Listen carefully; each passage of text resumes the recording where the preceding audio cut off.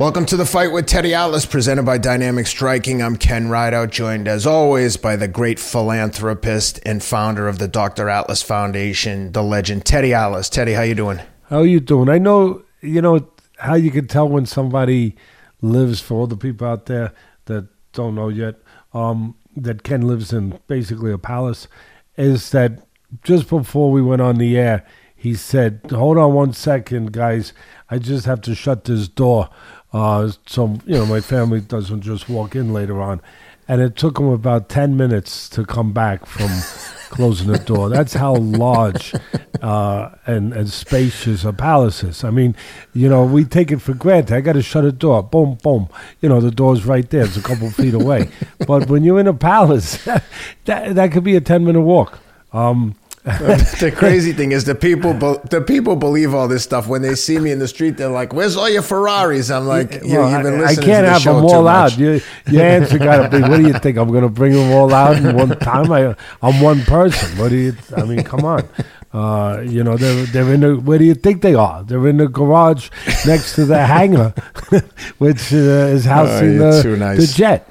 You're too kind. Hey, how was the bowling event? I heard you were throwing strike after strike this weekend at the Dr. Atlas Foundation bowling event. Yeah, I was keeping score for people, so I was throwing strikes on the paper, but not on the wood. I did not bowl. I just went and said hello to everybody, thanked everybody for being there. It was a great event. It was sold out. Sponsors, all the people made it very successful so we can continue doing what we do, which is help people in need. It was everyone had fun. There were families there, kids there, laughing, enjoying it. There were a lot of gutter balls, but that's in my little speech before it started. That's how I finished. Actually, what I said, enjoy this magical day with your friends and your family, because today you cannot throw a gutter ball.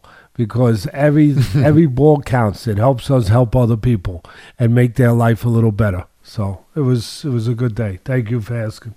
Oh, good for you. I participated in a running event yesterday in Rome, Georgia, at my friend Jesse Itzler's house, and he's a very charitable guy. They actually made a donation to the Dr. Atlas Foundation last year at the race they do in the summer called Hell on the Hill. So I did a race at his house in Rome, Georgia called Highway to Hell. It was 14-mile race up and down his driveway 13 times, and super steep, 3,000 feet of elevation gain, and there was just a bunch of good people there, and a big portion of the proceeds went to different charities that him and his wife Sarah Blakely, who created the brand Spanx and just sold it for $1.2 billion to Blackstone, they donate a huge portion to different charities. So I imagine there'll be another check coming to the Dr. Atlas Foundation from them as well. Thank you. That's great. That's great seeing people help other people and use their good position in life to help other people that don't have as good a position. That's beautiful.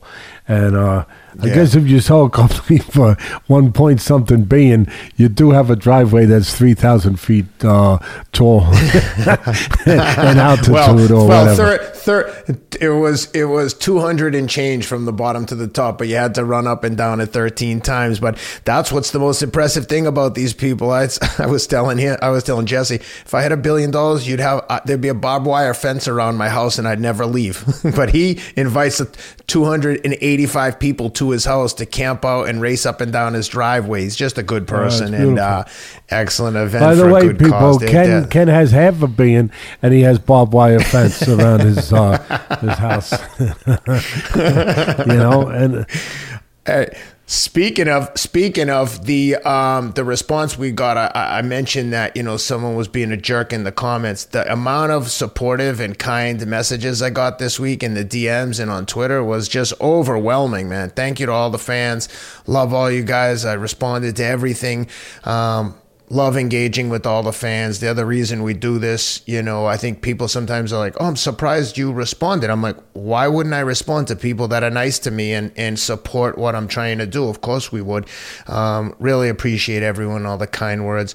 Teddy, let's get into it. We got a bunch of good action to talk about this weekend. I feel like we're at We're in the prime, almost like we're in the playoffs of fight season. Every weekend seems to be delivering big action, and a great boxing match this weekend in the main event.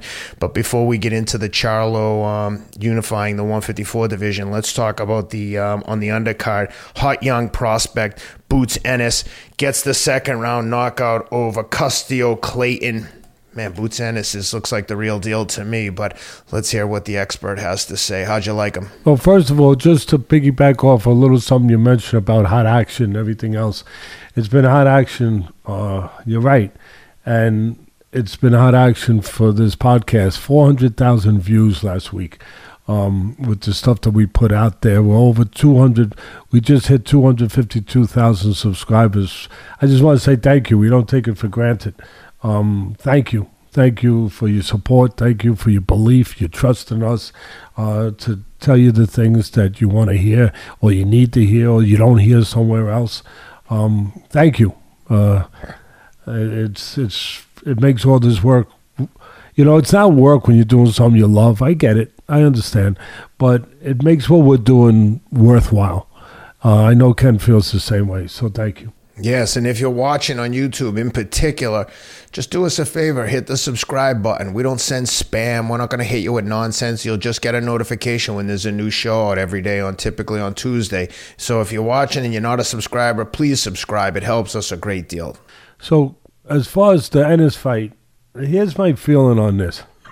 First of all, what's striking, besides his talent, because his talent is striking. When you see it, it's like...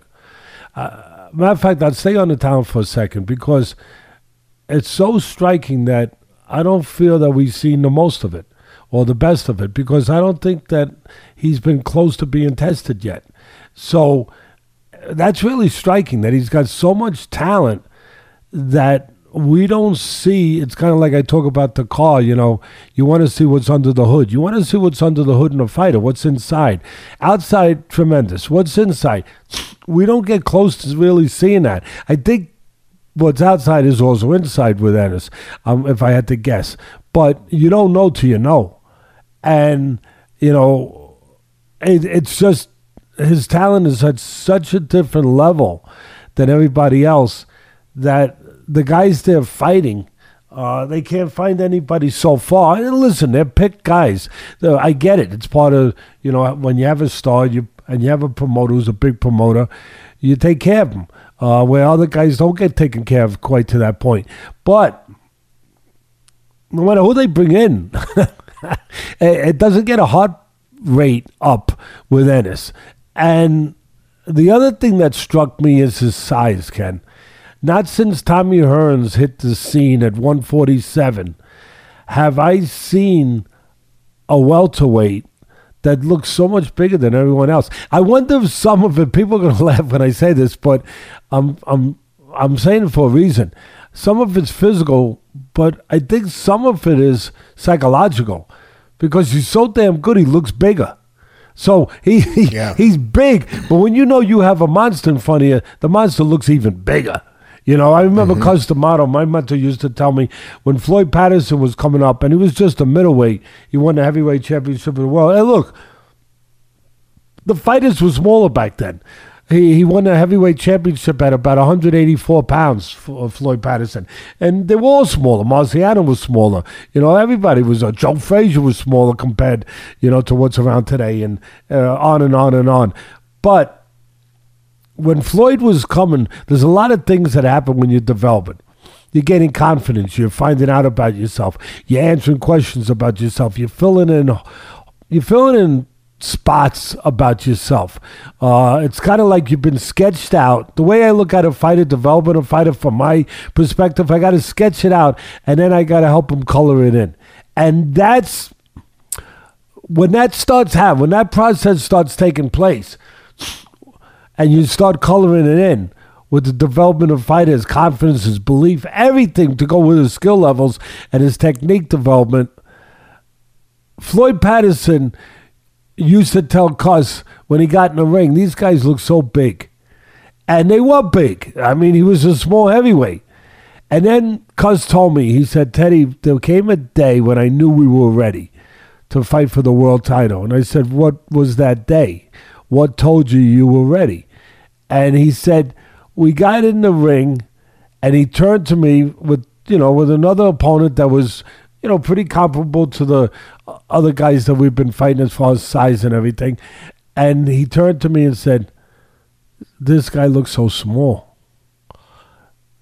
And once the guy started looking smaller to Floyd instead of bigger, Cus knew he was ready. And I kind of felt the same thing when I watched the fight the other night with Ennis. Like, he must look at these guys like midgets. Like they're all so small because he's physically big and he's big in every other area as far as confidence, belief, accomplishment, and obviously talent. So that's the first thing, how big he is. Wow. And the other thing, it's funny, I touched on it in the opening here, and I'll go a little further. When these guys have, the super promoters, the powers in the business, there's certain kings in this business, whether it's Aram, Hearn, Heyman, a little bit of Warren, Oscar, he's hanging on by a thread. But you're too kind there, barely hanging on. So we won't revisit the movie scene from Jerry Maguire. Hey, I love it. You're hanging on there. You're hanging on, Jerry. You're hanging on. So these guys have the benefit, the privilege, quite frankly, of being with top guys where while they're coming up and they're fishing for their opponent, they're doing fishing. That's the analogy I'm going to use. They're fishing, Ken. They're fishing in their own private ponds. They own their own private ponds, and they stock those ponds with fish, and they go fishing. And that's you're gonna get a certain size of a fish because you're the one. It's a pond. You're the one who's stocking it. And you're only going to get a certain size most of the time. And then I go back to the 80s. To me, that was the last real heyday of boxing. One of the last, really. And you had these special fighters that come along once in a lifetime sometimes. And you have these special fighters, whether it's Duran and Whitaker and Benitez and Hearns and Leonard and Hagler. Oh, my goodness. I mean, I could go on and on and on. And you have all these, and they're all fighting each other. They were fishing in the ocean. See, that was the difference. Back in those days, those guys, they all fished in the ocean. Nowadays, if you're with the guy, one of the power guys, you fish in a pond. Every once in a while, kind of like Castano, we'll get to that, one of the fish in the pond eats a lot and gets big. Every once in a while, you get that really big catfish, that really big carp, whatever it is in your pond. Maybe they were eating turtles. I don't know. They were eating the frogs up. I don't know. But you get a bigger one.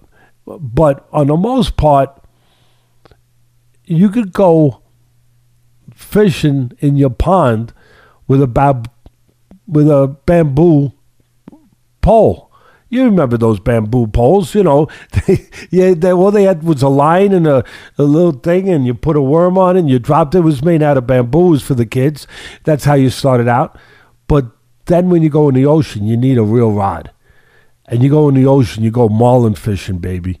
And that's what I want to see in boxing. I want to see marlin fishing. I want to go back to marlin fishing. Where you remember on those shows where the outdoor shows, what they would show, on the weekends on ABC Sports, whatever, they would have those I forget the name of them, but, sportsman shows where you'd have a guy out in a deep blue sea. Like Jimmy Houston? Yeah, Jimmy Houston, like the different fishing shows. Yeah, be out. Yeah, but this one was it was a bigger show. It was like on network TV, and it was like once a week during a certain season, and you'd have the guy out there fishing for the marlin. They'd strap him in. They give him some water. You know what I mean? They give him some water. They would pat him down. They strap him, and you'd see the pole bend. I mean, bend. And every once in a while, they lose one. They lose one, or they may break the pole. Yeah. You don't get that in the ponds, really. We got a little bit of that the other night, though. And the bamboo pole broke back. But Charlo, to his credit, he had a backup pole. He had a backup because he had heard there was some big fish in that pond. He had heard somebody saw them, kind of like the Loch Ness Monster, Somebody had seen a big one. They couldn't get it, but they seen it. He'd been warned because it was, he saw Castano the fight before. So he was warned. He knew it was a big fish in that pond. But usually you don't get that, Ken. You don't get to see, American Sportsman, whatever the show was, where they're fighting that marlin. I want to see more of that. I want to see more of that. And I tell you, Ennis is time to go in the ocean now. I don't want to see him in the ponds no more. I know the guy had a good ride. He was an Olympic. I get it. And it wasn't even he didn't even take a breath. I don't want to see him in the ponds no more, Ken. I want to see him in the ocean. I want to see him with the marlin. I don't know if anyone can make him fight the fight those guys had to fight when they were strapped in the seats and the pole was bending over, almost breaking. I don't know if anyone, but I want to find out. I don't want no more of these guys anymore. All I want to see him with now at this point is Crawford, Spence, or let him move up and fight Munguia at middleweight. Munguia was a junior middleweight, so he moved up. Let him, because Ennis is going to have to move up eventually anyway. I know he didn't get his title, give him his chance, but I don't want to see him in the ponds no more. So as far as the analysis, that's about it of the fight. He knows his identity. He knows he's big, he's long. So he tries to keep the guys at the end of his punches, which he did. He landed a right hand behind the guy's ear. It was funny. The commentators kept saying, it wasn't even his best punch and, all that stuff. And I get it because it didn't splash off his chin. But when you get hit behind the ear, your equilibrium gets screwed up. That's it. I mean, you're drunk. You're drunk. So nobody had mentioned that. He caught him in the right spot or in the wrong spot if you're the guy on the receiving end of it. But I like him. I like him. I want to see him in the ocean. And like I said, and I like his personality, Ken. He's a good kid. He's confident. So he'll boost it a little. That's fine. He's confident. He worked to get that. But he's not obnoxious. He's not obnoxious. Some of these guys, we'll talk about it later. I know you have a little bit of a pet peeve with this, and I'm with you. But some of these guys can get a little obnoxious. But he's not. With all his talent, I know, like I said, he hasn't been fully tested yet. But this kid, I like him. I just like listening to him. He's a kid that you could easily say, yeah, I'm going to support this kid. Yeah, I'm going to be in his camp. Yeah, I'm behind this kid. With everything, yeah, I just enjoy the kid. And like I said, I enjoy the way he presents himself too. He doesn't shove it down your throat. He lets you like him. Does that make sense, Ken? Do you? Yeah, that's exactly right. And I'll give you some examples of guys who are, or I can give you one example right now of a guy who's incredibly talented and supremely confident, but just doesn't come off like a complete jerk and like a loudmouth. Is Errol Spence. Yeah, one of the guys from Texas, and there's a group of them down there, and we'll get into it with the Charlos. And I've said it before, I don't understand why they have to be so like abrasive and thuggish in their behavior. I mean, Jermell is now the unified champ at 154. You're tough. We all know it. You don't have to talk like a gangster every time you get on the microphone. He was humble after the fight, but we'll get into it. Anyway, Boots Ennis, tons of potential, and I'm looking forward to, like you said, enough. Like, when you destroy a guy in the second round like that guy, let's be honestly, Teddy, you know it, that guy's not even qualified to be a sparring partner. I mean, it's not going to help him get better. And I think if most of these fighters, if they had their druthers, they would move right up and start taking bigger, more dangerous fights. And we'll get into this later in the show too, but like Oscar says of Canelo after he loses to Bivol, you're ready to come back to a real promoter. And then he made some comment like, I never would have let him get in with a Bivol. Like, Oscar, your job is to facilitate hard fights. Credit to Canelo for wanting to get up there. He cleaned out the whole damn division. Who do you want to have him fight? A tomato can? Canelo is as good as it gets. He should be fighting the other guys that challenge him, which is exactly what Bivol did. He came up short. I don't think it's a knock on Canelo, but the fact that the promoter is highlighting for you how crazy they are and saying that he would never let that fight happen. So you would never let your good fighters have a fight that you think could be 50-50 or even slightly favored in the other guys in the challenger or in the opposing fighters' favor? Like, what the hell are you talking about? If the Four Kings had that attitude, we'd never have some of the best fights in the history of boxing. This is why Oscar's losing fighters hand over fist. He's got to get himself together and stop with this attitude of like protect the fighter at all costs. Canelo makes $30 to $50 million a fight. He doesn't need to be protected anymore. He could get in there and fight a friggin' lion if that's what he wants to do. Nothing's going to change his legacy or his earning potential. He's beloved. Nothing he can do will change it. Okay, if he goes up and fights Usyk at heavyweight and gets knocked out, so what? If that's what he thinks he can do, personally, I think Usyk, after seeing the Bivol fight, it would be crazy to make that fight, but I love the fact that Canelo wants it. But imagine if he's still with Oscar and Oscar's telling him, don't take these dangerous fights, fight someone who's barely got a pulse. Like, dude, come on, Oscar. Anyway, we'll talk about it later. The only thing that I would respond to that real quick, and we'll get into Oscar a little bit more later. First of all, I said this a year ago, I think, but someone that, if they care about him, they need to get him a puppy. And I said that, I said that a while ago, Ken. Get him a puppy dog. Really, he needs something to love and something to make him feel better. And puppies can do magic. They truly do. You like puppies, right? Yeah. And no, seriously, Ken. And that would be helpful. And listen, to be serious here, the only place you're going, not wrong. Everything you pointed out is on the money, but who says that we believe Oscar what he's saying? Yeah, that's a good point. he would put these guys in with forget about it, with King Kong if the money was right. I mean, as long as he's the promoter and he's getting his, his piece. But if he'd let the other guy put a horseshoe in his glove. Yeah, I mean he'd put him in with whatever monster might be out there if the money was coming on his side. But it's going on someone else's side, like in this case.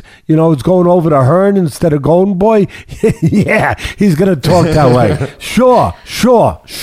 Please, come on. You got a bridge to sell me? You got a better shot with that than tell me that you're worried about his welfare. Please, stop, okay? But he, he's almost, and we'll get more to it later, but to me, he was implying when he said, it was embarrassing, it was, that he's begging. It's sad. That's why I said we got to get him a puppy dog. But he was implying, like, if you were with me, we would have pulled off the caper and we would have went the extra mile and we would have pulled off the robbery that those guys tried to pull off. They didn't get it done. They fell short. We would have pulled it off. We would have robbed. Yep. We would have robbed freaking people's backside. So, as you can tell by the way I conduct my business, Canelo, I don't care what anyone thinks of me. So anyway, that's let's move forward for now. All right, guys, want to take a quick pause to give a shout out to another of today's sponsors, Feel Free, the plant-based botanic tonic based on the plant kava root. They put some botanical blend into this tonic, and I wish I was a scientist to give you all the exact reasoning and rationale as to why this stuff gives me a boost of energy. But I will just leave you with the fact that I love this stuff. I take it before races. I take it before key workouts. I actually take it before we record the show. I feel like it just gives me a little boost of energy and a euphoric feeling that is hard to explain unless you've experienced it. Give them a try. Feel free. Use the promo code ATLAS and they'll give you 40% off your first purchase. That's an incredible deal. 40% off using the promo code ATLAS. And you help the show by letting them know that our listeners are actually paying attention to what we're talking about and trying the products that we get behind. I've been using this stuff long before they decided to sponsor the show. I actually reach out to them. My friend Trey Hardy, the great two-time decathlon world champion, put me onto this product and he swears by it. And if it's good enough for the best athlete in the world, it's good enough for me and it might be good enough for you. Give them a try at Feel Free Botanical Tonics. Also want to shout out one of my favorite running brands in the world, Wallaco. Wallaco, Way of Life athletic clothing. To me, they make the best running shorts in the world. They've got built-in waterproof pockets, which protects your phone from sweat and the elements, so you can carry your phone while you're running. It's compact and stays tight to your hip. Check out their compression shorts. They're unbelievable. Can't say enough good things about Wallaco and their founder, Terry White, Harvard lacrosse standout and world-class human being. Check out Wallaco and use the promo code ATLAS at checkout for 20% off your purchase. All right, let's get into the Castano Charlo fight. Man, oh man, did this fight deliver. Jeez, what a battle. Through like 6 rounds, I think it was. I said on Twitter, and I know you were tweeting up a storm. You always have the best takes on these things. But I very rarely tweet during fights, but I said, wow, this might be one of the best fights I've seen in a long time. Just constant action. The pressure of Castano and the counter-punching of Charlo, the chin on Castano, my God, he ate some shots and just walked right through them until I never even felt like Castano was rattled until he was knocked out. And when he was knocked out, it was that really short left hook and he was on Queer Street. I mean, his legs were completely gone, but he looked there, but his body wasn't cooperating with him. And all credit to both guys. Man, these guys brought the friggin' heat. They were throwing punches. Like I said, the relentless pressure of Castano and the just relentless counterpunching of Charlo. I was dying to see, like, who's going to break first? Who's going to run out of gas first? Or is Castano going to get caught coming forward and that's going to slow him down? Or is Charlo's, like, the constant pressure from Castano going to wear Charlo down? I just loved every minute of it. And then, like I said, Charlo clips him with that left hook and just disconnects his body from his brain, essentially. And Castano, to his credit, he tried to get up and he was just like, it wasn't happening. But I loved every minute of this fight. And credit to Charlo, unifies all the belts at 154. He's got all the 4 of the belts that matter. How'd you like the fight? All right, let me start with the end. And I think sometimes that works. For me, it works. Start at the end instead of the beginning. The last punch. He took some really great shots and he handled them. And you touched on that. And he handled them. He showed a really good chin. And then he gets knocked out by this one. 2 reasons. And the commentator didn't mention. I was surprised because they said, right on, left hook right on the chin. 2 things to correct. Number 1, not on the chin, on the temple. Reminiscent of Tyson when he knocked out Burbick to consolidate all the belts as a young heavyweight champ of the world, as the sensation that he was, the monster that he was on the scene. And listen, I was calling right now, you look at Ennis and you could start to believe in monster stories. You could. He'll make you believe there's monsters out there. He's a monster. But time always tells us there are no monsters. Tyson, we thought he was a monster. Time told us that there are no Supermen. There's a kryptonite for everybody. And And sooner or later, they'll be someone out there for Ennis. I just want to see him get in there and show us how great he is and have a chance to show how great he is. And he wants that too, you can tell, because all the great ones do. But he'll get tested somewhere. He'll pass it, maybe. Regarding Ennis, I didn't realize this, but ESPN has him ranked number 3. He's only behind Crawford and Spence. Yeah. He's ahead of everyone else. I mean, I didn't realize he was that high up in the rankings. Good to see him again. But he's also, like you said, he's 29-0. Like, we don't need to see him.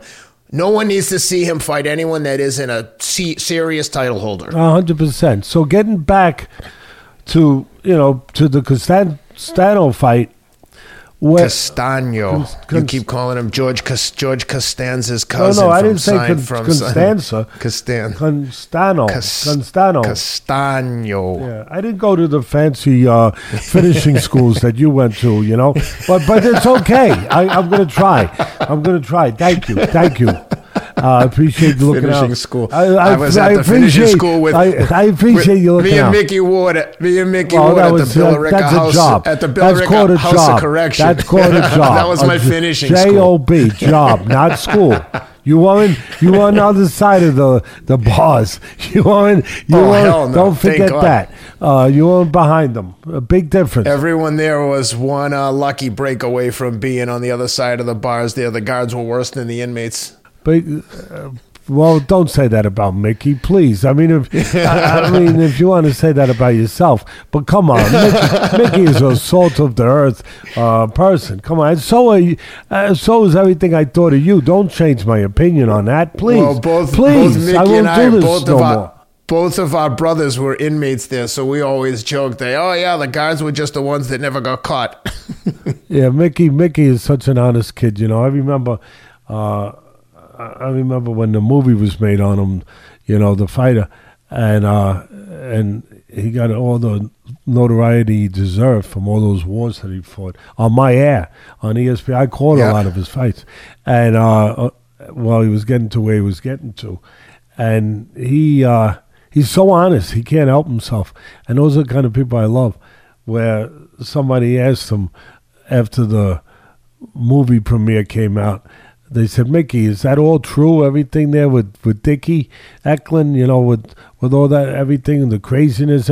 And Mickey says, he says, well, I don't remember him jumping through that many windows. He might have jumped out of a few less windows, but other than that, yeah, they had it pretty good. That's Mickey Ward. But they're making a number 2, and I was texting him with the other day. It has to have Gaddy in it, because how can you have a Mickey Ward movie, without Gaddy? They're gonna make number 2 about the trilogy with the Turagati, and I told him, I said, listen, make this thing authentic. If you need some extras, first of all, Teddy should be calling the fights in the movie, and I can be one of your sparring partners. And he was like, all right, I'm going to talk to the producers and get that done. Okay, let's move on. So, that's beautiful. So, listen, Castano, and he gets caught, like I said, not like the commentator said, on the chin of punches that he took all night. He got caught on the temple. It almost, in many ways, it does what getting hit behind the ear does. It really screws you up, your equilibrium. And just look at the Berbick fight when Tyson hit him. And Berbick was a real fighter. He hit him on the temple. Look at what happened. And now, it went even further. He fell forward. He fell backwards. He fell sideways. But the same effect that it messes you up. And the other reason why that punch was so damn efficient and damaging was he never saw it. Those little punches in there, your eyesight is blinded. You're in close, your gloves up, and your eyesight is blinded. That punch streaks across and hits you on the forehead, the temple, and you don't see it. You don't pick it up. You don't have a chance to pick it up on radar and say, oh, there it is. Let's prepare. Get ready. There's no getting ready. You're gone. It's done. You don't have time to register and button down the hatchets, and get into the bomb shelter. You don't have a chance. So that's the end of the fight, and that's how that happened. What I really liked about, and it's the best Charlo I've seen.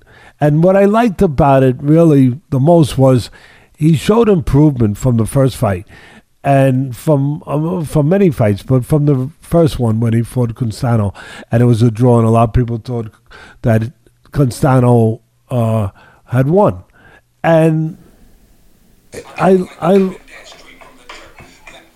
like the. Is that one of your rap groups there, Ken? Because I know you're doing some stuff on the side. I thought I had the ringer off. I know that's no problem. Because I figured it was one of the groups that you're backing, that you're financing. So anyway, we have fun here. We have fun. If you don't like fun, don't come to our show, because we enjoy each other. We enjoy talking to you guys. We bring you facts. We bring you things that other people don't bring you, but we also have fun doing it. So that was a group I discovered on Staten Island back in my younger years called Wu-Tang Clan. I don't know if you ever heard of them. I mean, they're legendary. They're legendary there, kid. And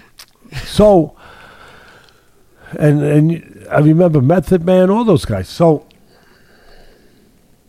during the fight, what I enjoyed the most, the intensity of the fight, the back and forth of the fight, it was a great fight. But the thing that really got my attention was how much improvement and adjustments he being Charlo, had made from the previous fight. He didn't just come forward with aggression and power. He boxed, he inspires, used his jab to control range, used his legs to control range, created pockets where he could counterpunch, also pockets where he could just get off first, moving on his legs, pot-shotting a little bit, and then a little bit of fighting in close too. He showed a multitude of ideas, of dimensions. I like ideas. When you have ideas, something good's going to happen. This whole world's about being successful ideas. People that have the best ideas are the most successful. Remember that, young people out there. In the boxing, whatever you're in, ideas. Have good ideas. And he showed good ideas, Charlo. And I just, like I said, I loved the dimensions that he brought. And Castano, as much as I love him, he was one-dimensional. Good dimension. He brought aggression, relentlessness, steadiness. Steady. Not reckless, just steady, all the time. But it was a one dimension.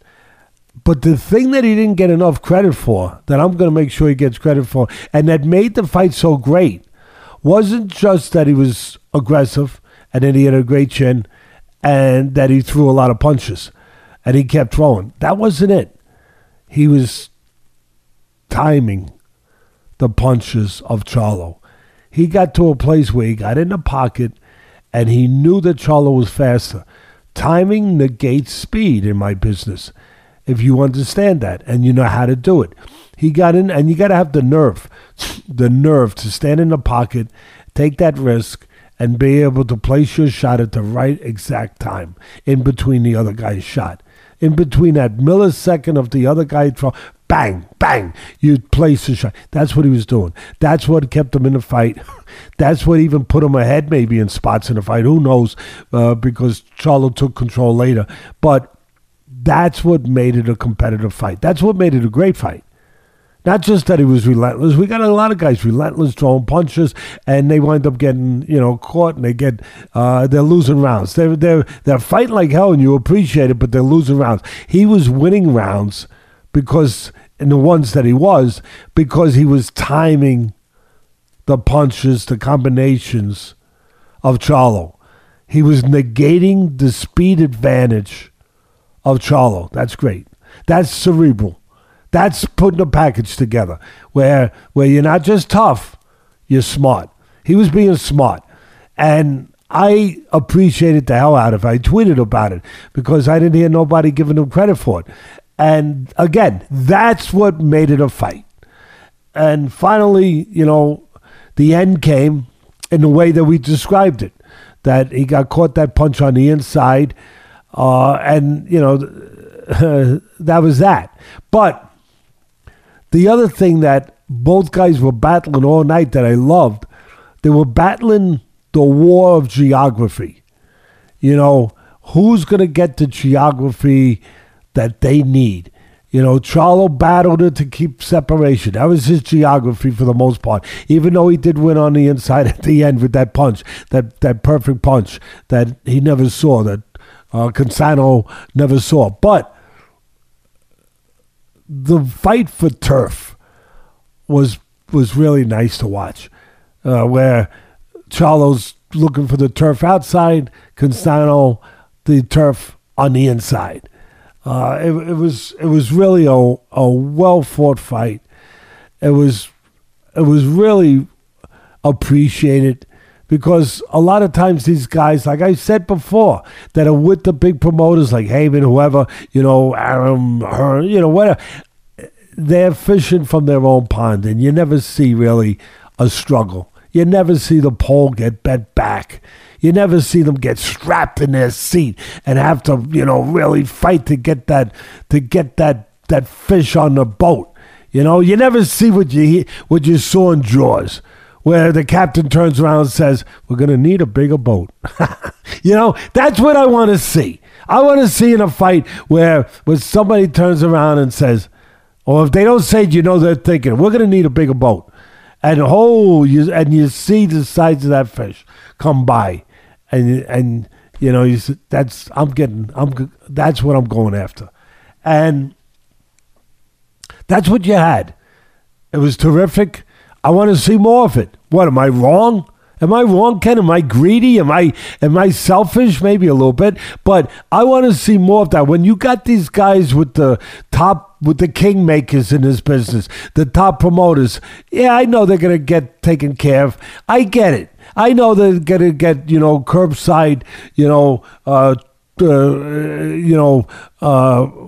treatment. They're gonna, you're gonna have everybody in the hotel running down and they're grabbing their bags, pulling them. You're gonna, as I said, you're gonna get curbside check-in, right? You're gonna get all that. I get it, but I want to see once in a while. I want to see them fish in the ocean. I want to see the Charlos fish in the ocean. And I'm not picking on them. All of them, whoever they are, all these guys that we're describing, and the fans are with me. I know they are. Because we speak for the fans. We speak for the fans. Where I hear them. I hear them loud and clear, because they're us. They're us. It's no different what they want. They don't want to see a movie that they've seen 20 times. They don't want to see that. They know the ending. They know the middle. They know the beginning. They know all of it. They want to see a movie where they don't know the ending. But to your point, the heavier Charlo at 160, Jamal, he's fighting Selecki on June 18th. Yeah. Well, we know who's going to win that. Newsflash: the guy's not even ranked in the top 10. No one is looking for that. Put him in with one of the other belt holders. You got Triple G up there. Selecki, I like him. I like his style. He's already lost at the next level, so likely he's not going to get to a place where now all of a sudden he can win at this level.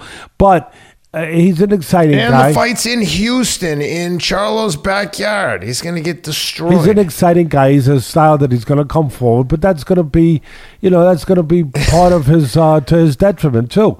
I was going to say, by exciting, you mean he's going to walk right forward and take the exactly what they have planned for him, a vicious knockout. He's going to be a co-conspirator to his own demise, but he can't help that because that's the style. I don't blame Selecki. And then it'll be fun to watch for a minute, and whatever. But at the end of the day, again, to my point, you're back fishing in the ponds again.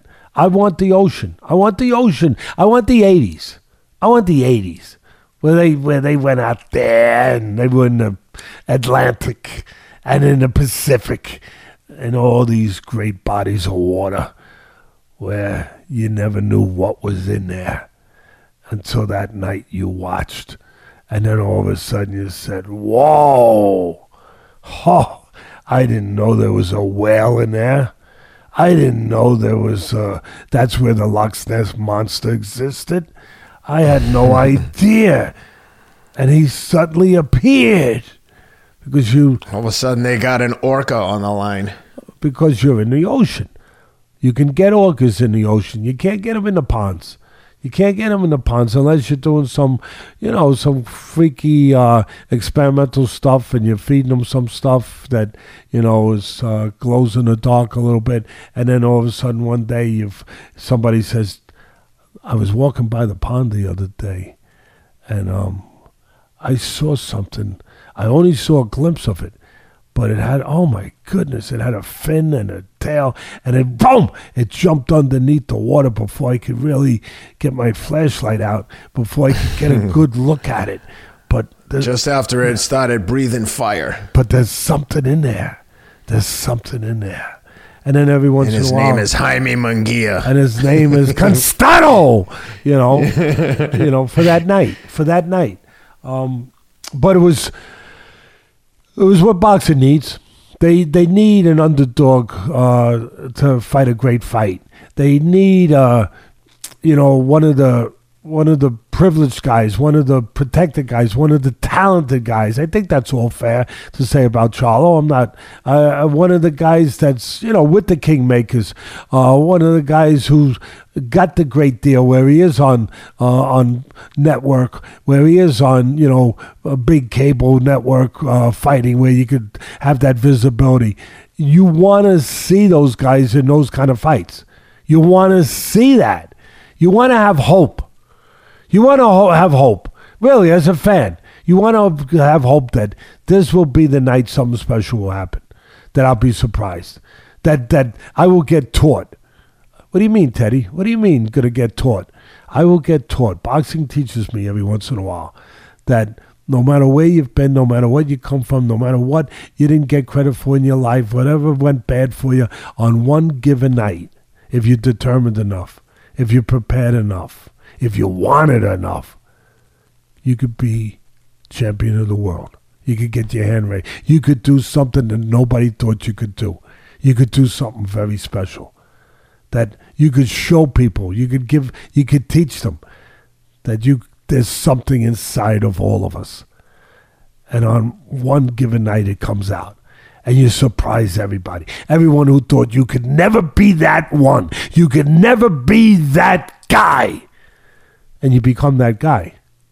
It teaches people. It teaches them to have that hope, to have that faith, to have that drive, to have that belief. They can be that guy. Perfectly said. And if for the fans out there listening, if you like the description Teddy just gave, I can't recommend his audio book enough. Please check it out. Here it is. Atlas, From the Streets to the Ring, A Son Struggled to Become a Man. There it is, available on Amazon, also an audio version on audible.com. And Teddy, when you were talking about Ennis looking so big, all I could think was, there's no doubt that Boots Ennis takes all his supplements and eats a healthy, balanced diet, and I wouldn't be surprised if he's a power user of athletic greens like you and I are. Again, I wouldn't be either. Again, I did another race yesterday. Was lucky enough to come up with the victory. Oh, beautiful! What race was it? What race was it? That was the You're winning highway, so many. I the lose driveway track. to hell. That was the driveway to hell. How many races in a race like that? How many competitors? There were. This one was small, 200 people. That's a lot. That's all right. I mean, usually you're in the thousands, but 200. Yeah. And was it? I mean, what kind of competition from all over? It was, all over the people all over the world came in. It was, 13, just over a half marathon, 3,000 feet of elevation gain, up and down, up and down. The downhills are actually, I think, harder than the uphills because it beats the crap out of your legs. By the end of the race, I mean, I was as sore as I could possibly be, sorer than a marathon. But you can bet your behind that before that race, I took my Athletic Greens. I never skip a day of Athletic Greens, made with 75 whole food sourced ingredients. Athletic Greens has everything you need, from vitamins, minerals. I try to eat a balanced diet, but when I'm on the road in particular, I always make sure I take this, because if nothing else, it's an insurance policy to make sure I'm getting the essentials that I need. If you go to athleticgreens.com and use the promo code ATLAS, Teddy and I have asked them to give you a special deal. 10 free travel packs so you can travel with Athletic Greens. With your first purchase, 10 free travel packs, athleticgreens.com. Use the promo code ATLAS. Tell them we sent you and let us know what you think. We love getting the feedback from people. I bump into people all the time and they tell me, oh, hey, I'm on the Athletic Greens. Thanks for recommending it. I just won an Olympic gold medal, all thanks to Athletic Greens. I'm just kidding. No one has said that yet, but I'm sure it's coming. Congratulations again, Ken. I didn't even know that. I mean, you're busy. You got a busy schedule. I mean, do you? Wow. I mean, if you're not doing this, you're out on the road winning races, or you're preparing for the races. You know, running 10 miles a day. I gotta stay busy it's as much for my mental health as it is for my physical health. When like idle mind is the devil's workshop. When I'm not doing things, I make bad decisions that aren't good for me or my family. So I try to stay busy, and I'm lucky that my wife and kids understand that this is part of who I am, and they support what I do, because I try to give them like the best life that I can give them when I'm not doing this stuff. But if I don't have my mental health, by getting this exercise in and this competition out of my system, it's just I'm not the best version of myself. Well, it's great you can do it. You have the family to support you, and you're getting the attention now. You're getting the credit. You're getting yes. recognition. Recognition is important. You're getting that now, and I'll tell you, it's great. One last question about that particular race. So you got 200, over 200. You got them from all around. What was the time? And tell me, because I know the time you're around 2:30, which is amazing for a marathon. I understand, sometimes even less. But what would be the time for a half a marathon? That is, and where does that fit? So I just want to understand. So my best half marathon time, I ran Nashville last year, and for the people out there that are really interested in running, I've run a faster race every single year for the last 15 years as I've gotten older, from 35 to 51. And last year, at the end of November, I ran the Nashville Half Marathon in 1 hour and 10 minutes, 5:22 per mile pace. I came in second overall there. A 27-year-old professional runner beat me by 30 seconds. Yes, and then I ran a 1:11 at the U.S. National Championships last Saturday in Indianapolis. And then this Sunday, I ran that driveway to hell race, which is, 3,000 feet is an insane amount of elevation gain. The Boston Marathon and New York Marathons, which are considered very difficult, have 800 total over 26 miles. The race yesterday had 3,000 feet over 13 point. This was a little bit longer than a half marathon. It was 13.7, but I did it in 1 hour and 46 minutes. So like 7:40 per mile, which doesn't sound super fast, but again, it's like straight up and down a hill. Yeah, it's extreme. Yeah, extreme. I mean, it's like for the people out there that if you need to, not that they need it simplified by me, but if you're on a treadmill and you put it up elevation, and now you're running on elevation of 10. The steepest part was at 20% grade. So if you put your treadmill on like 1.5, crank it up to 20% if it can even go that high. And I'm not trying to be funny. Treadmills don't typically go that high. That's how high the steepest point of this driveway was. And the other thing I want to say is I had my 36 collection, Box Raw 36 collection shorts on when I went down there warming up, just with the basketball shorts that those guys made for you. And everyone was like, what's the 36 mean? Where'd you get those? So for everyone listening, check out boxraw.com. Go to the Teddy Atlas collection, the 36 collection, which signifies 36 minutes to make life fair, which is one of the things Teddy was just talking about. When anytime you get an underdog in there, regardless of, not to steal Teddy's thunder, but regardless of anything that's happened to you in your life, When you get in the ring on that night, you got 36 minutes to make life fair, and no one else can interfere with it, and no one else can control your actions except you. So check out the BoxRaw.com Teddy Atlas collection. Let's jump into the UFC. They never disappoint. I mean, the worst card the UFC ever put on is still an exciting night. Typically only the pay-per-view cards. Typically I've never seen a pay-per-view card that's disappointing in the UFC. You have some lame duck fights here and there. It's unfortunate, but you've also got a different sport there where one mistake and you're sleeping or choked unconscious, and it happens. And we saw one last week with Rose and Carlos Baza, but all action fight for 2+ rounds in the main event, but unfortunately for Rakic, he suffered a freak knee injury. It looked like he either dislocated his knee, tore his ACL, but his knee just buckled underneath him. Official word is a TKO victory for Blachowicz, but up to the injury, like I said, all action. How'd you like that one? For me, my take on it, first of all, you got to give special admiration to all these guys, but to Blachowicz, he's 39 years old. He's on the doorstep of 40. He looked great physically. I mean, you talk about athletic greens. He looks like he's dipping at that stuff. He looked really good. Obviously, part of it I'm talking about because Rakic looked great too, but he's almost 10 years younger. But for a guy almost 40, he looked really good. And, he's a load. It was a well-matched fight. That's another thing. I like to give credit to the matchmaker over there at UFC. It's so important to have a good matchmaker to put the right styles in. It was a well-matched fight. And I found it to be a grueling, strategic fight. And I'll explain myself. To me, it was kind of like a war, because they are at war, right?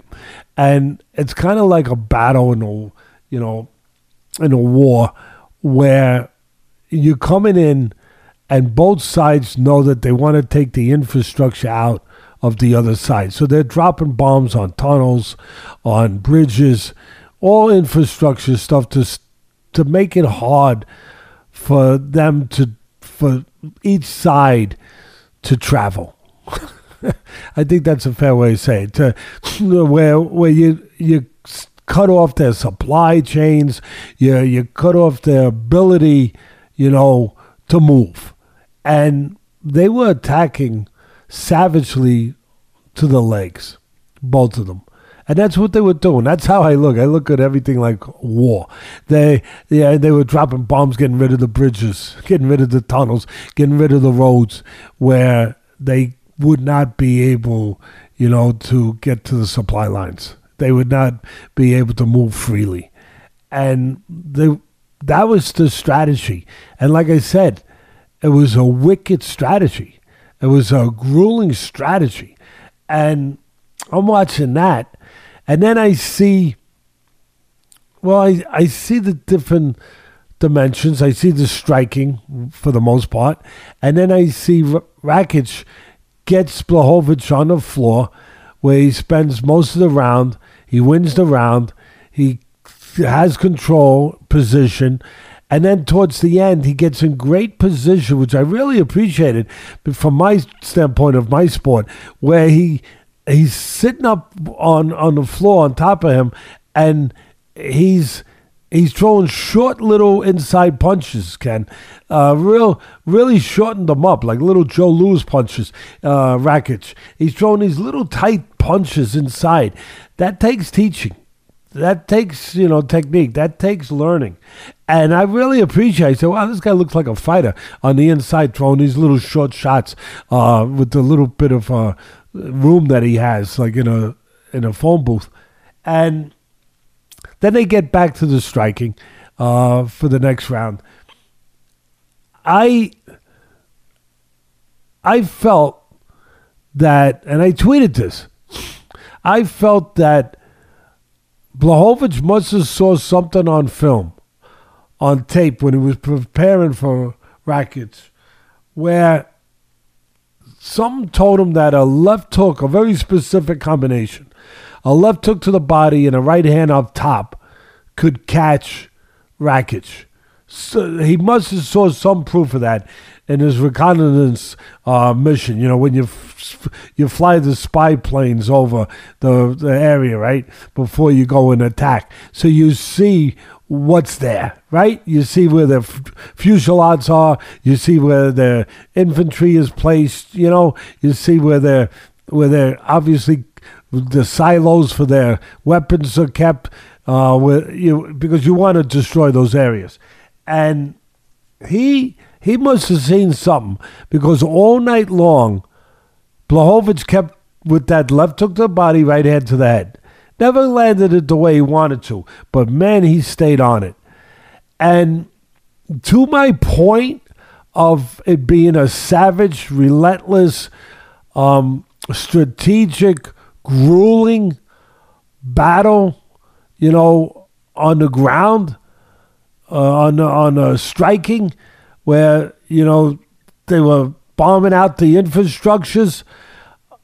To that point, maybe that had a bearing on the end, because suddenly it ended in a very unfortunate way, a way that we all always hope it doesn't end, but it's always a possibility in this tough sport they're in.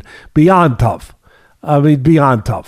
But it's always possible, and with the legs, and because they use everything. They hit everything. And he steps back, Rakic.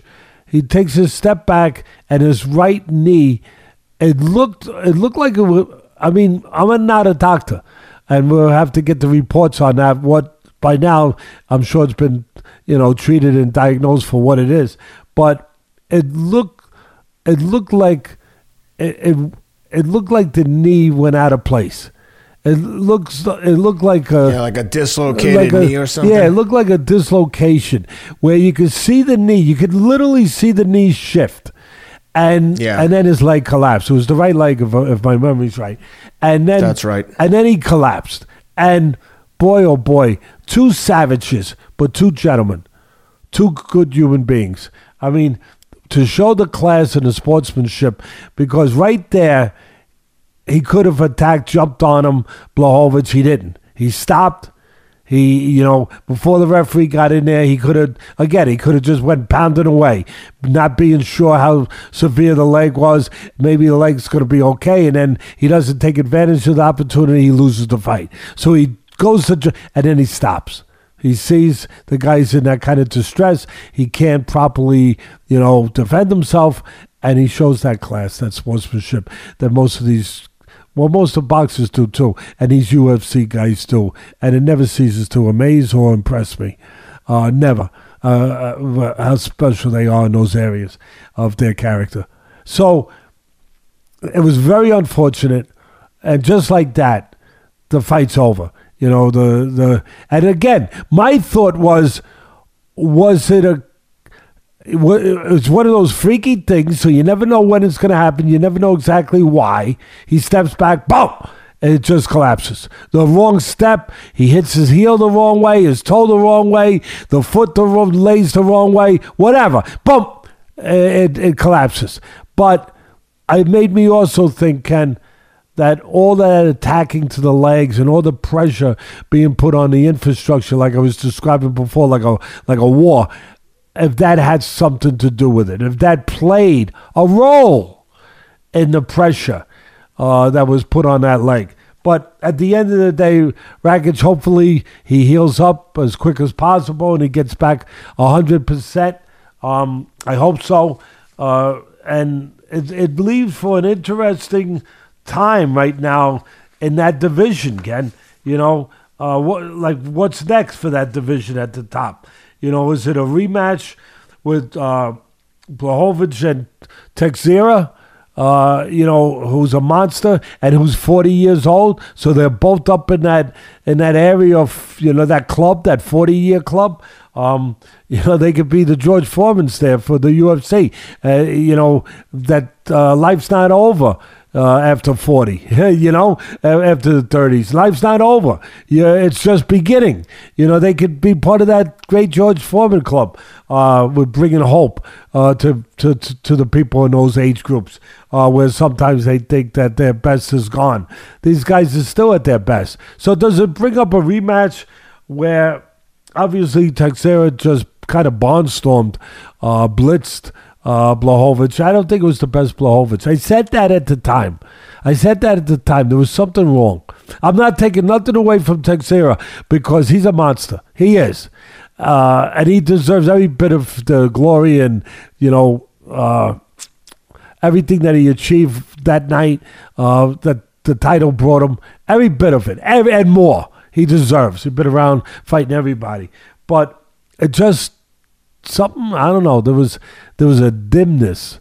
That's the best way I could describe it. There was almost like when you look into somebody's house and the lights are dim, they're not bright. It was like something in his eyes. It was almost a dimness in Blachowicz's eyes. And again, Teixeira don't know nothing about that. He went in there. He's a monster. He did what he had to do. He did what he's done in the past. So I'm thinking about that division.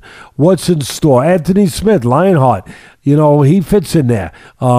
This is a guy that obviously he's been around, Anthony. He's fought everybody, and he's still there. Not only still there, he's, like I said, he's fought everyone. He's got plenty of miles on the odometer, but he reminds me of a vintage wine like you have in your wine cellar, where Ken, he just gets better. Like his last performance, Anthony Smith, it's like, wow, this guy is like revigorated. I mean, so I think it's interesting at the top of that division. Well, Teddy, what happens? Here's what I was going to tell you. You just had one fight 3, right? Blachowicz is the number 1 contender. He fought Rakic, number 3. And guess who? With that being said, if one just fought 3, who do you think the champion's fighting? He's fighting number 2, Yuri Prochazka on June 11th. And you got Lionheart, Anthony Smith waiting in the wings at number 5. So all these top guys are in the mix. That's what you got to love about the UFC. Yeah, I agree. And again, we always say, look, Dana has an advantage. He's the boss. He has the final word. But he keeps the guys busy. The top guys fight the top guys. You're not going to see like Jamal Charlo. Like I said, he's fighting a guy ranked outside of the top 10. I don't even know what that does besides keep him busy. In the UFC, there's no stay busy fights. You beat the number 1 contender, guess what? 6 months later, 3 months later, the new number 1 contender is waiting for you in the other locker room. It doesn't stop. And, if you're in the UFC, maybe your career's not as long, but you're fighting a lot more often and in the prime of your career. And there's just so many things to be excited about with the UFC. It's always action. So, yeah. Hopefully love to see Anthony. And for people who don't know, we love to see Anthony Smith get a shot. Go back and look. We interviewed Anthony Smith and Chael Sonnen, 2 for 1, 2 of the best guys there in the UFC in terms of commentators for sure. And obviously Anthony is a killer in the octagon, and Chael was. But yeah, we had those guys on, and look forward to seeing Anthony and all those guys in action. I was just, as I was listing all those names, I was like, you know something? Every single one of these guys seems to be a quality human. We know some of them, and they are excellent people. I know Glover Teixeira. We obviously know Anthony Smith. But these guys are genuinely nice guys, and it's good to see good things happen to good people. 100%, Ken. 100%. Yeah, and the last thing I want to touch on, Teddy, before we sign off is just follow up on that Oscar tweeting about, Canelo waiting to come back to, if he's ready to come back. To your point, yeah, he's full of crap in that he would do something different for Canelo. He, like you said, he'd put him in there with an axe murderer if he thought he could have a payday. But when he's with someone else, or he could affect, who the judges are. He's like Bob Arum. Bob Arum, you got to, he's got to give you some chuckles, don't he? Like, he'll say the guy's the greatest thing since sliced bread when he's with him, right? Oh, he's the great. I don't think I've ever seen anyone better in my 70 years. And then he leaves him. No, this guy's, This guy's not too If good. you need an example, see Terrence Crawford. Yeah, exactly. I mean, he's a free agent. All of a sudden, he's not that good. He's not that exciting. You need a polygraph attached to these guys every time they talk. No, but to get to that, we touched on it at the beginning with Oscar making that comment. Again, I use different movie references. He gave me 2 to use. I have to use them. I'm sorry. One of them is the comedian.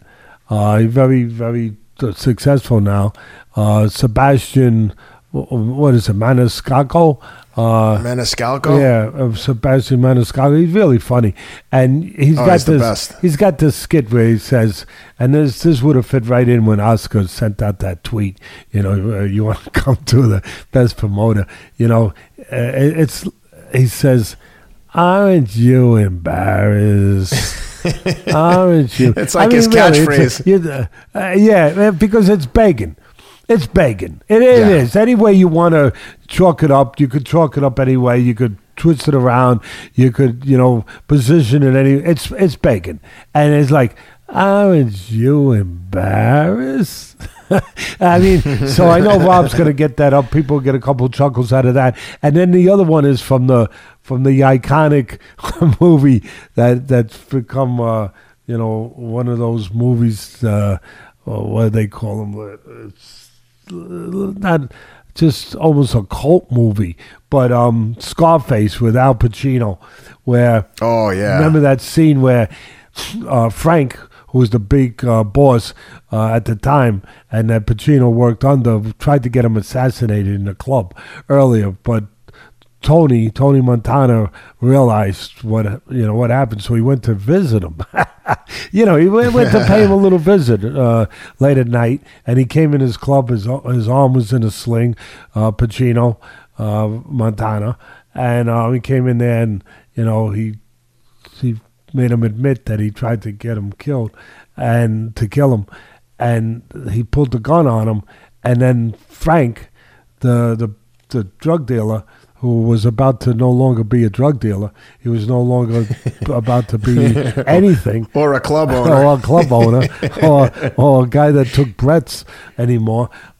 He got on his knees, and he started crying and begging and kissing his feet and crawling, please. Montana was like repulsed. He jumped, get out! This is disgusting. Get out of here. And he was crawling. Come on, really. That fits in. I hate to say it, but that fits in. We need like a Photoshop expert to Photoshop Oscar's face on Frank's body in that scene. Like, really? Please, Canelo, please, I'll do anything. Exactly. Like he's crawling and please, no, please, no. Don't go with Eddie Hearn. I'm better than him. Don't go with Eddie. Don't. No. So I think I'm sorry, but I think it fit perfect. He gave me another one, Oscar. Get somebody out there, get him a rescue dog. Really, you're doing a favor I held back. You heard me held back. I was about to say you're doing a favor for the dog. I caught myself there. There, Ken. I'm not sure. Hey. One other thing that we didn't have on the schedule, but I wanted to get your thoughts on. There's a fight this weekend. David Benavidez is fighting David Lemieux. I hope that they have medical staff on standby for this one because I don't think this ends well for Lemieux. We haven't prepped for this, and I know you like to get like 30 pages of notes for each one we talk about. But off the top of your head, any thoughts on this Benavidez-Lemieux fight? Yeah, it should be one-sided, but it'll be action because Lemieux only knows one direction, forward. He's strong, he's a good puncher, but he's got a lot of miles on him. And he's been in there with everybody, and he loses at the top, but he gives a battle. He's a proud guy. And Benavidez is there to get hit at times. I'm wondering if Lemieux has enough power. Well, he does have power. Lemieux, one thing he can do, he's tough. He comes forward. He's got power, but he's been used up a little bit. He's shot one, and he's one-dimensional. And Benavidez is tall. He's got that skeleton. He's got that reach, that frame where he can fight inside, but he can fight outside. He can catch it before you get to him. You know, he can control that space. He can do what I talk about a lot of times. He can force you to come to him and go through a bad neighborhood to get to him and mug you on the way as you're trying to get to him. I see it. This is a little unusual, but I'm going to put up a prediction. If I'm wrong, I'm wrong. All right, so what? I'm going to put up a prediction that at the end there's going to be action, some action, and then at the end Benavidez is going to finish him with an uppercut, because that would be a punch that would make sense in this fight. Lemieux a little shorter. He likes to crouch a little bit. He likes to move his head, bend forward a little bit as he comes to you. I could see the uppercut being the perfect punch to end the night for Benavidez to get it. To get a knockout win. So I'll leave it at that.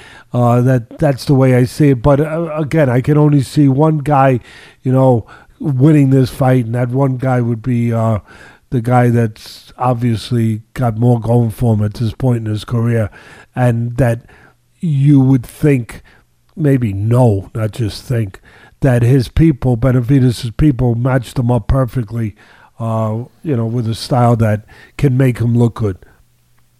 Yeah, well, that's it. That's all we got in terms of this week. So we got Benavidez in a UFC fight next week, and so yeah, maybe we'll try and work in an interview next week and see what else is going on. But quick personal note: shout out to my friend and super boxing fan, Jelly Roll, the country music singer rapper, is playing at the Bridgestone Arena in Nashville, Tennessee on December 9th. So if you're a fan of Jelly Roll, and he's a big fan of boxing, and the guy's just been on a one-way ride here to the top. He's got the #1 song in rock and roll and country. Super nice guy, one of my neighbors, one of my best pals in Nashville. Go check out Jelly Roll December 9th at the Bridgestone Arena. He's such a good person, and I love to see him. Hey, you're nice enough to have talked earlier about my foundation, and you and Rob were good enough, and you brought some people there to our dinner the last couple of years to help us do what we do, which is help people. And I appreciate the hell out of you for doing that and for being those people. And that's part of the reason why I do this with you, because of the character there. We're always looking for things that we can auction off. How about giving it a little thought? This be a big one, though. This be a real big one. How about giving just a little thought to auctioning off your ever-growing Rolodex at my dinner?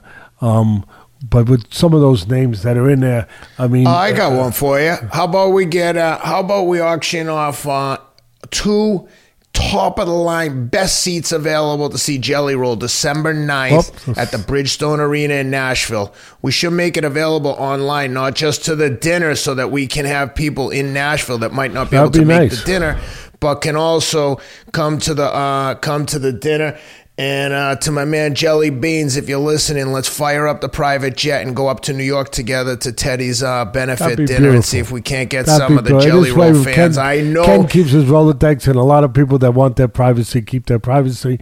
That works out perfect. Thank you. That would be. And I know Jelly Roll ain't gonna be playing a concert on some random Thursday in November. What is it? The Thursday before Thanksgiving? Yeah, always the Thursday before Thanksgiving, to remind people of how much they have to be thankful for, and that there's people out there that unfortunately don't have much to be thankful for, but we can help them.